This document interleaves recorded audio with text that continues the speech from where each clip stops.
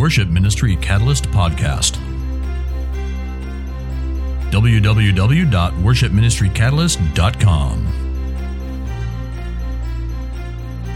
Worship Ministry Catalyst is a networking resource for all worship leaders and worship team members, serving as a catalyst to facilitate worship in the local church.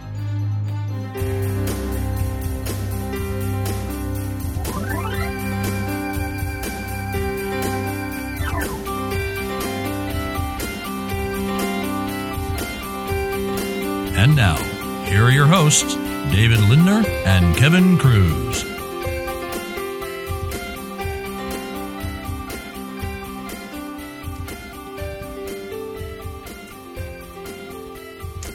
Here we go.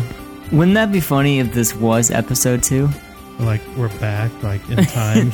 We time traveled back. Yeah, I don't really want to go back to we could even just say this is like Worship Ministry Catalyst 2.0, and we're just starting all over again.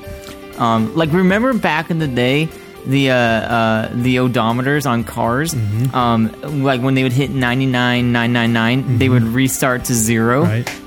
That's us. Yeah. Like, except once that it's at a weird odd number from 131. Yeah, 133. Because this is 133, right? 133, yeah. You know, so maybe what we do on our 999th episode, that next one, instead of celebrating 1000th episode, we celebrate, this is episode 0. Episode 0. Wouldn't that be great? A brand new podcast. Like, we try to sell ourselves to the world as a brand new podcast. Yeah. The longest running podcast of all time at episode 0. You know, it is funny to think about because we're at episode 133, and we've been doing this for like 6 years? 6 years. Something like that? Yeah. 2008. So you got to figure it's going to take us, if you figure 133 episodes every 6 years, you got to figure it's going to take us, let's see, like 30? About 30 more years to get to 999? Something like that? Well, so we can do this math. If you want to do the math, we can do the math. Yeah, because 133 for 6 years, and then another 6 years would be 266, another 6 years would be 399. So, and then just multiply that by 2. It gives you 800. So now we're at 24 years, plus another 133 is 933 at 30 years, so it'd be 33 years. Maybe? How'd I do? You got the calculator. Yeah, I'm trying to figure out how to do the math. It's like, how did you even come up with that? It made sense in my head. Yeah, so... Let's just say 30 more years. 33. Right, yeah. 33 more years. All right, so point being, if we continue this for another 33 years, we'll be in our 60s.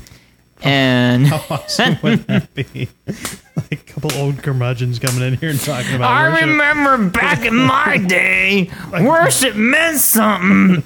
Back in episode 131, 132, we were talking about trust. This generation doesn't know anything about trust anymore. This generation know nothing about trust. When I was a kid, starting out with worship ministry, I trusted everything. Kids these days riding around on their hoverboards. We had to buy minivans in my day. I remember spending all my money on a minivan. Sorry, I'm like probably way too loud. I'm just getting too excited. Okay. There we go. Better. Yeah. Check. Yeah. Hey. I'm just getting excited. Do my old man voice. Well, I think what happened is because the computer crashed because all the plugins were running, so the meters were showing the plug-in volume, not the actual input volume. So that's why mine looks a little bit quieter. You'll have to go back, for those listening, you have to go back to last week's episode because the computer crashed at the end, mid-sentence, which was fun. Yeah.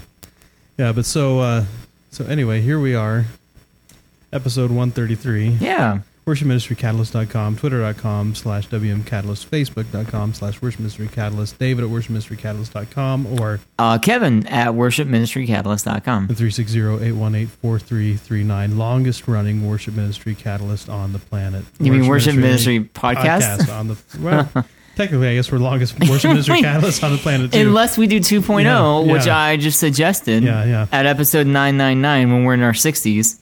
But what was it? I was thinking about something just today or yesterday.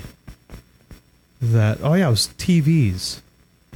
About how quickly things change now. Yeah, because it used to be square. Yeah, and so big and we bulky. had the square TV, and then right before we got married, I bought a big HD 55-inch projection TV, rear projection TV. Was it still square or was it widescreen? Rectangle. It was widescreen. Wow.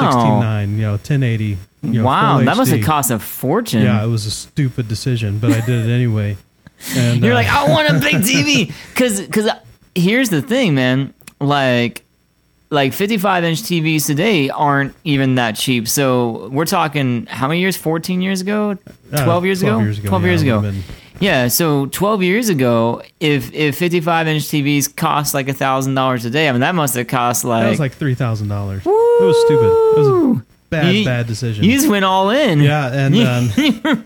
And so, but it was right before DVI was standard on everything, so I couldn't even use DVI or any kind of computer-based kind of thing on it, so that was really lame.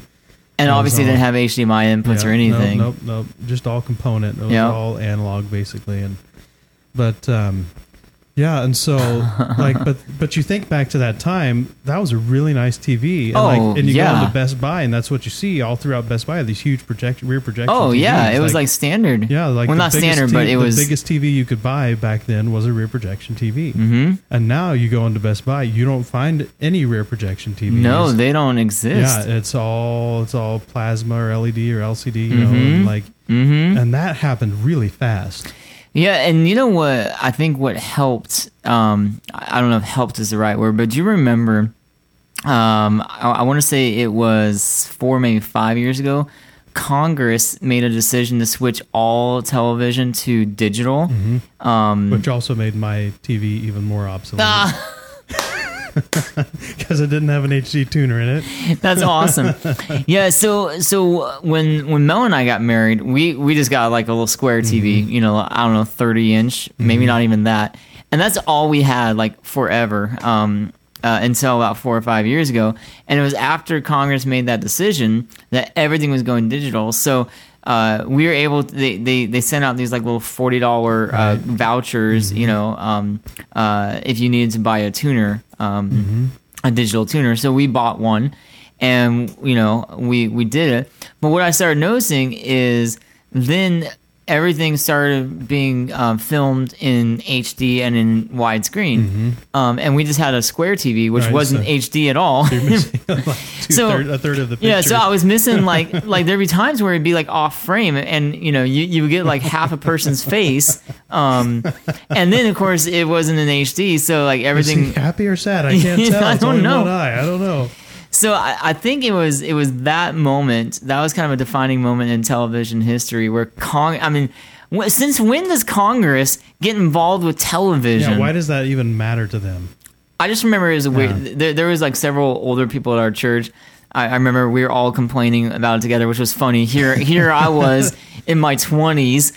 I think I was 28 or 29 or whatever. Mm-hmm. And here I am in my 20s, and I'm complaining with a bunch of like 70-year-olds about television. And I remember we were all sitting there and we're like, why does Congress have to mess with my TV of all the things, But how long did that old system work? I mean, it was like 60 years, right? Yeah, forever. Yeah, so I don't know. Anyway, but that definitely was a catalyst. Again, I'm going to try to drop the word catalyst in every podcast from now on. We should have a catalyst counter.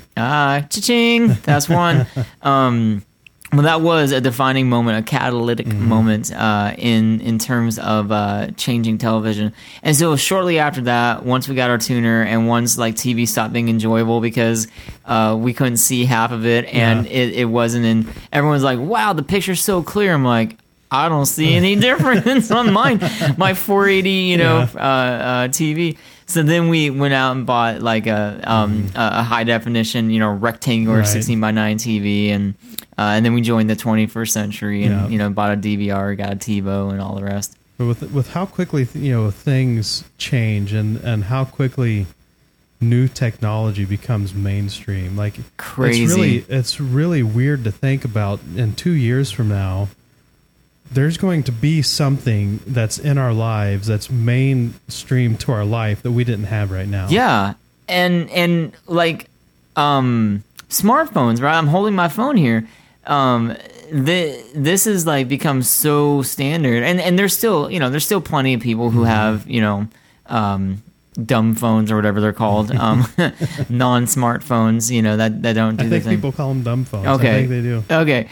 Anyway, but that's just a great example. It's like it's just becoming more and more standard, and the dumb phones are more and more obsolete. I mean, when's the last time you saw a flip phone? Mm-hmm. Like someone like flipping their phone open, right? This morning. Oh, okay. Well, all right. Bad example. But yeah, that's yeah. There is kind of a movement back away from smartphones. People don't want all the connectivity; they just want the phone. Yeah, that's true. But- Just give me a phone that works. That's all I need.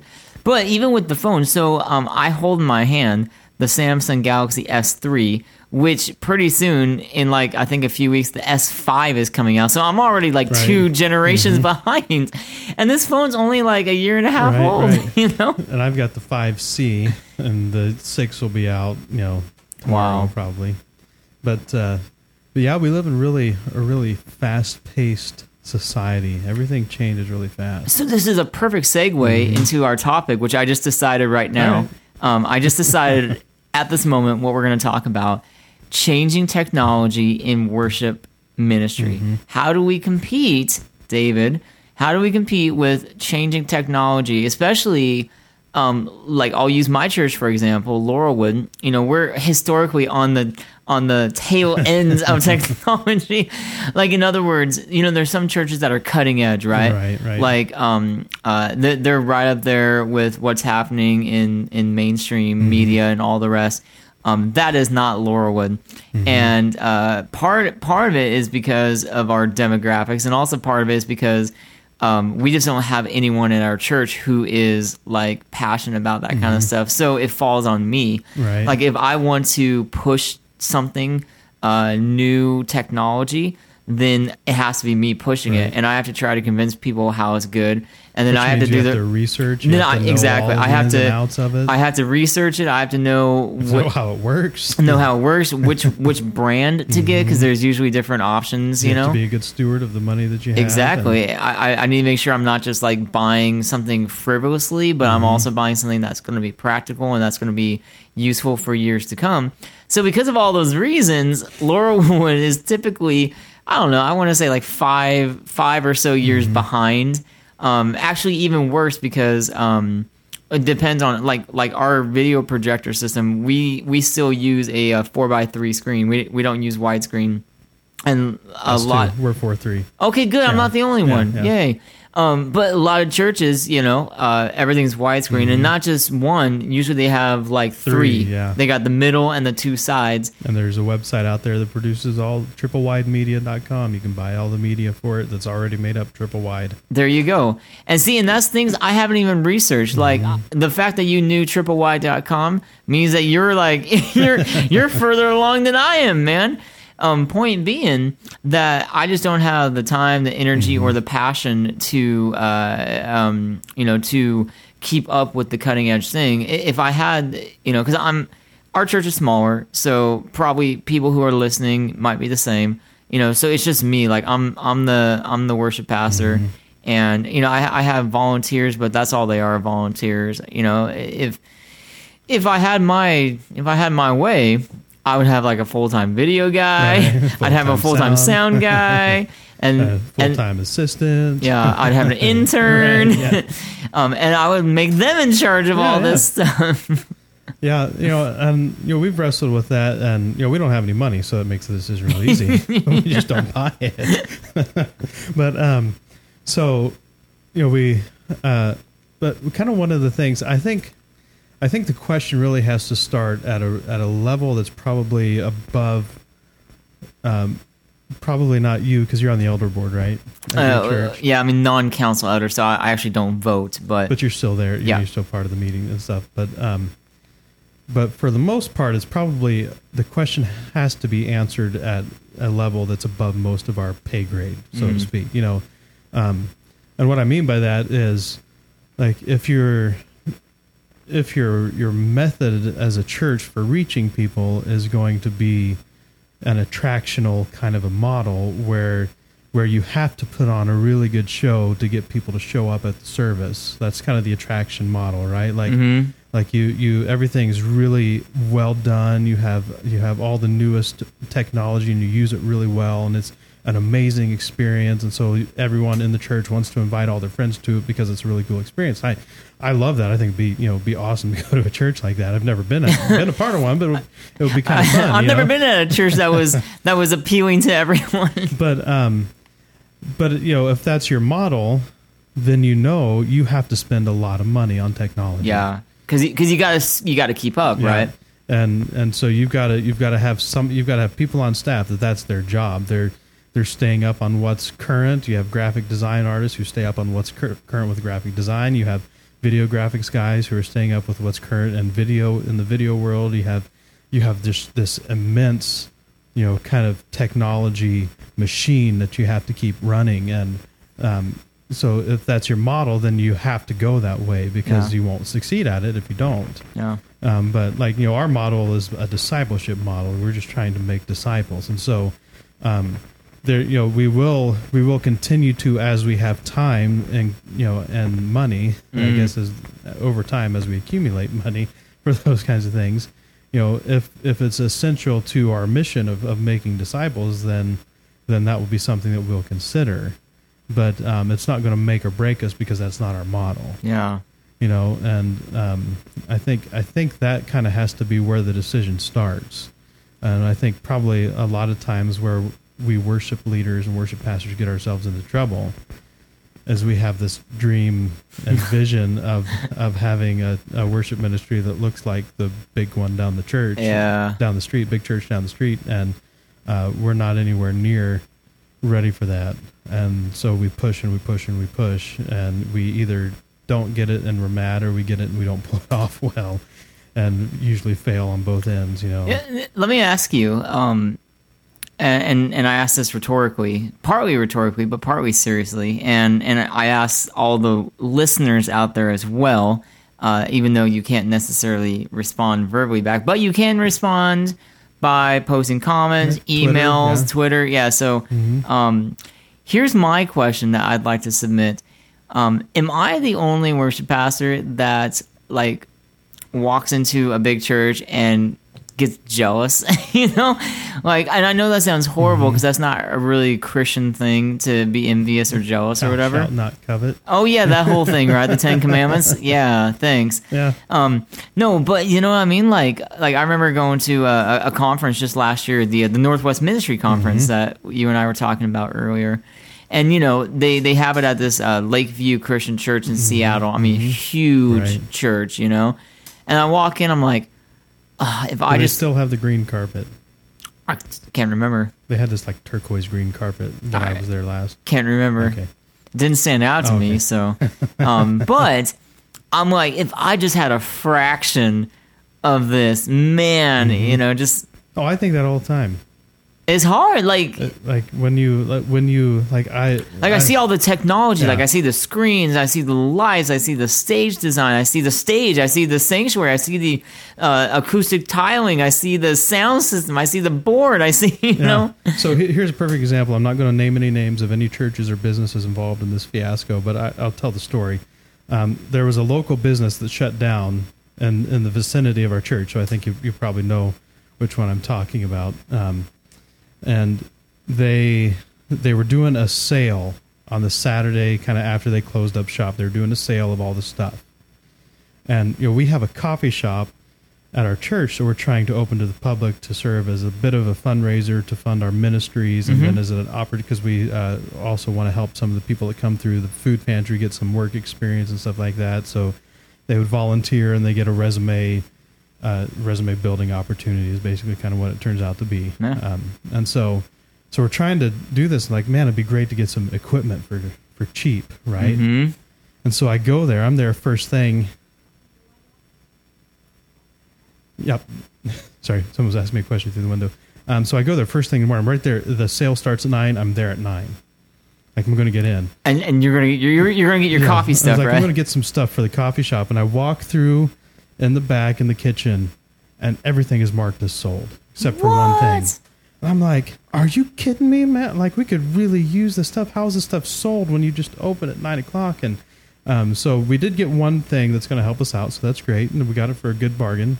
But so I come to find out that these people go to a church.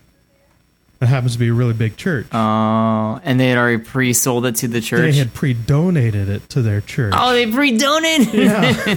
And so, like... You're like, but that church is so much bigger than us. Like, they're a huge church, and they have all this money.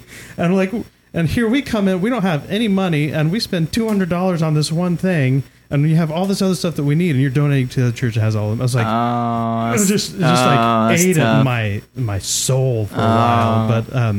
But yeah, I mean, like, you feel those kinds of things. But like with the technology, I'm starting to make my peace with it a little bit, because it used to be really important to me. Like, it used to be a really big deal. I wanted to have all the cool stuff. Like, I wanted the triple wide media stuff. Right.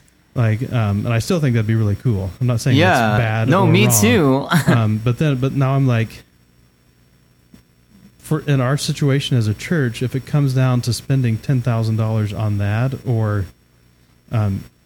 paying somebody a salary for a while, I have to choose the salary because it's going to get us further down the road faster than the screen, and stuff like that. And so that's kind of changed my perspective a little bit. But still, it's like, if we just had some of this stuff, things would be a lot easier. You said something earlier that I thought was a great point, worth mentioning again.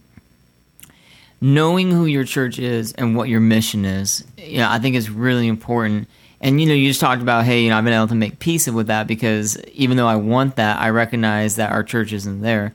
And I think that's a really good thing to help me and others like me who, walk into, Lakeview Church and are, just drooling, But for me to say, okay, Laurelwood is not there. Like, that's not Laurelwood. We don't have the budget or the facility for that. Like, we're not a big church. Mm-hmm. But also, our mission, similar to yours, we started out years ago redefining our mission statement to be disciples of Christ, making disciples for Christ. Mm-hmm. And so it's like, the triple media thing. Was it triplemedia.com? Triple wide media. Triple wide. Okay. The triple wide media thing, is that going to help us make disciples of Christ? Maybe, but not as much as investing that money into like something that is far superior than like a media thing. All right, because that's going to cost you $10,000, right? At least, yeah, to get the projectors and the screens and get it installed, and because you have to have other equipment to run all that stuff in conjunction with each other. Mm-hmm. It's going to be $10,000, and so you think about, like, maybe not staff, but what if you just invested $10,000 and sending 100 people to a discipleship conference, and like they just learn how to be more sold out followers of Jesus Christ at that conference. That's going to pay a lot more dividends than the screens. So I think that's a great way to kind of reconcile or wrestle with that reality, that what is your church's mission. And first of all, do you have the funds and resources, Mm-hmm. And I think even with big church, whether you're a small church or big church, every church has money issues, mm-hmm. right? Like, and I'm sure even those big churches that have, 5,000 plus people with all the stuff, it's not like they just went out and bought it without thinking twice. I mean, they, mm-hmm. Like we talked about, they got full-time video people, they got full-time sound mm-hmm. people, they got people who are researching it, trying to find the best deal, trying to find what's going to be most practical for their venue, and mm-hmm. And then you go from there. But I don't think the urge most of us feel is either good or biblical. The one that drives us because it's what the other church is doing. And that's not a reason for me anymore. We gotta flush that thing. And it's true, and that's hard. Like, and that's why I submitted that question. And I'd love to hear people's feedback, because I wrestle with it. I mean, I do. I'll be honest and say, like, I know it's unbiblical, mm-hmm. but I wrestle with that feeling like, I wish I had it because they have it, mm-hmm. or if only we had what that church had. If only we had, but here's the thing. Grass is always greener on the other side. Because I've had people come into our church, people much bigger churches, worship pastors who are like, oh my goodness, your fellowship hall is amazing. Like, I wish we had a fellowship hall like this. I wish we had a gathering place like this. And I'm like, oh, I guess it is kind of a cool thing that we have. Like, we got this nice fellowship hall for gathering before and after services and having like weddings and funerals there. And I'm like, that is a great little space we have. But Kevin, the grass isn't greener on the other side.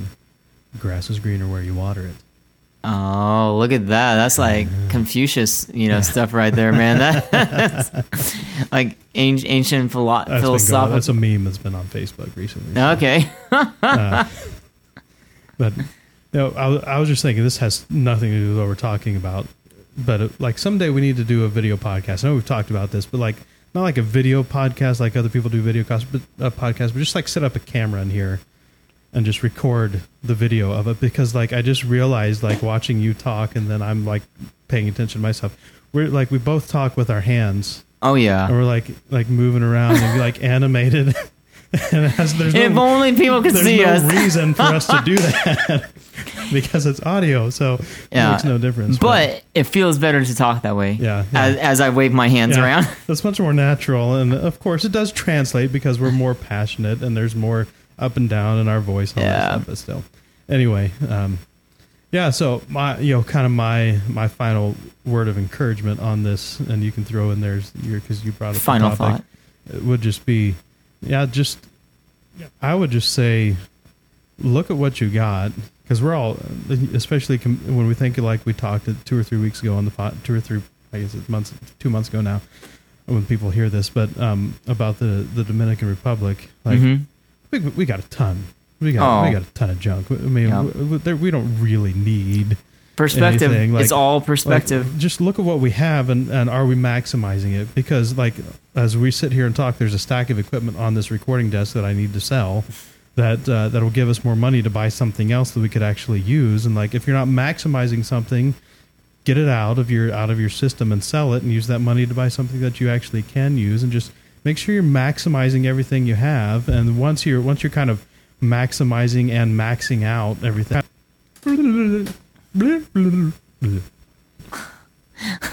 My computer stopped again. But so anyway, if you're maxing out everything you have, if you're maximizing everything, then I think it's time to look at more equipment, look at something else. But we don't do it out of jealousy and cut it. Yeah. Well, and it's funny you mentioned that. That's actually what we did with our in-ears. You might remember several podcasts ago we talked about in-ears, and we had just bought some in-ears, but we bought it because we went through our sound closet, stuff that we've had in there for ever since I've been there, probably ever, when you were there too.